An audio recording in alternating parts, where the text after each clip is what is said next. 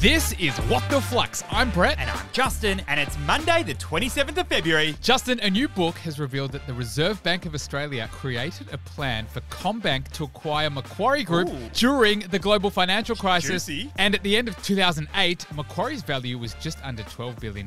Now almost $74 billion. Wow. B-Man, get this. At the end of January, BuzzFeed announced that it would lay off 12% of its employees and use AI, like ChatGPT, to write its articles, its listicles, its quizzes. Since this announcement, BuzzFeed's share price is up over 92%. Wow. Is BuzzFeed officially an AI company? 3 Vibelicious stories today, Justin. Let's do it. For our first, The Athlete's Foot, Glue and Hype DC has seen demand for shoes boom over the last 6 months because of their target market. Out mortgages in Nike Air Force One. So what is happening here? So Accent Group is the retailer that owns a whole heap of physical and digital retailers across Australia. We'd be talking 800 stores from big players like Star Runner, like Glue, Platypus, The Athlete's Foot, and many more. Now, Jazzy Boy, we've spoken about it non-stop over the past few weeks. The economic outlook is uncertain. Yeah, but it seems like this has been water off a duck's back for Accent Group, which reported earnings up more than 200%. And their number of so-called contactable customers grew to 9.6 million people. And B-Man, interestingly, Accent Group reckons it's a combination of improving their digital footprint, but also the demographic of their customer. So what's the key learning here? Not all downturns affect all businesses and all industries equally. In this current economic downturn, the primary lever being pulled by the Reserve Bank is increased interest rates. This lever causes enormous stress on the 6 million mortgages across Australia. But what about the other millions of adults over the age of 18 don't have mortgages? Yes, rents are also skyrocketing, but it hasn't hit everyone yet. Younger consumers, especially those still living with parents and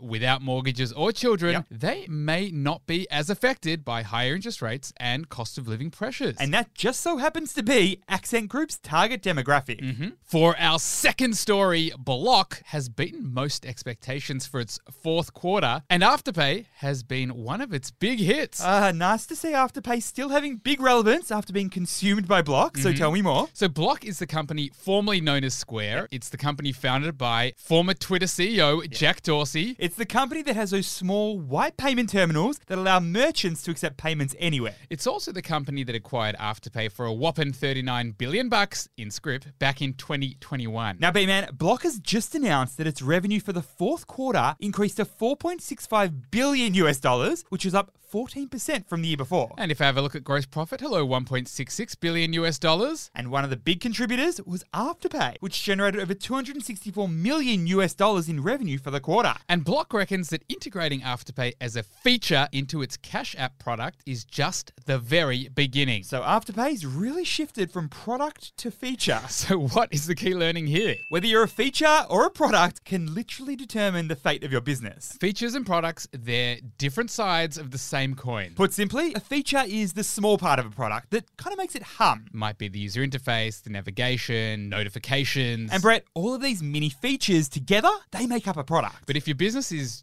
just a feature, it can be replicated by a larger company as part of their larger product. The famous example is when Steve Jobs called Dropbox a feature back in 2009. While Dropbox is considered a product to many, Dropbox could just be a feature like iCloud within the Apple ecosystem. But now it's clear that Afterpay is playing its role as a feature within the broader Square ecosystem. For our third and final story, YouTube is launching support for multi-language audio tracks, basically meaning it'll allow creators to add dubbing to their new and existing videos. Huge moves by YouTube here. Borrowing off another rival, maybe? What is happening? We know YouTube as the video sharing platform founded in 2005 by former PayPal employees. And B-Man, as of 2021, YouTube had over 2 billion monthly active users with over 1 billion hours of video watched every day. Now, Jazzy Boy, YouTube has announced it will introduce support for multi-language audio tracks. In other words, dubbing like Netflix shows. That means if we uploaded our podcast to YouTube, it could actually dub our voices into Spanish, into Italian, into Greek. Now, Jazzy Boy, YouTube ran tests with a small group of creators, and they found that over 15% of viewers watched a video in a different language to the original recording. Interesting. This could be a game changer for millions of creators looking to expand their audience. Great. So what's the key learning here?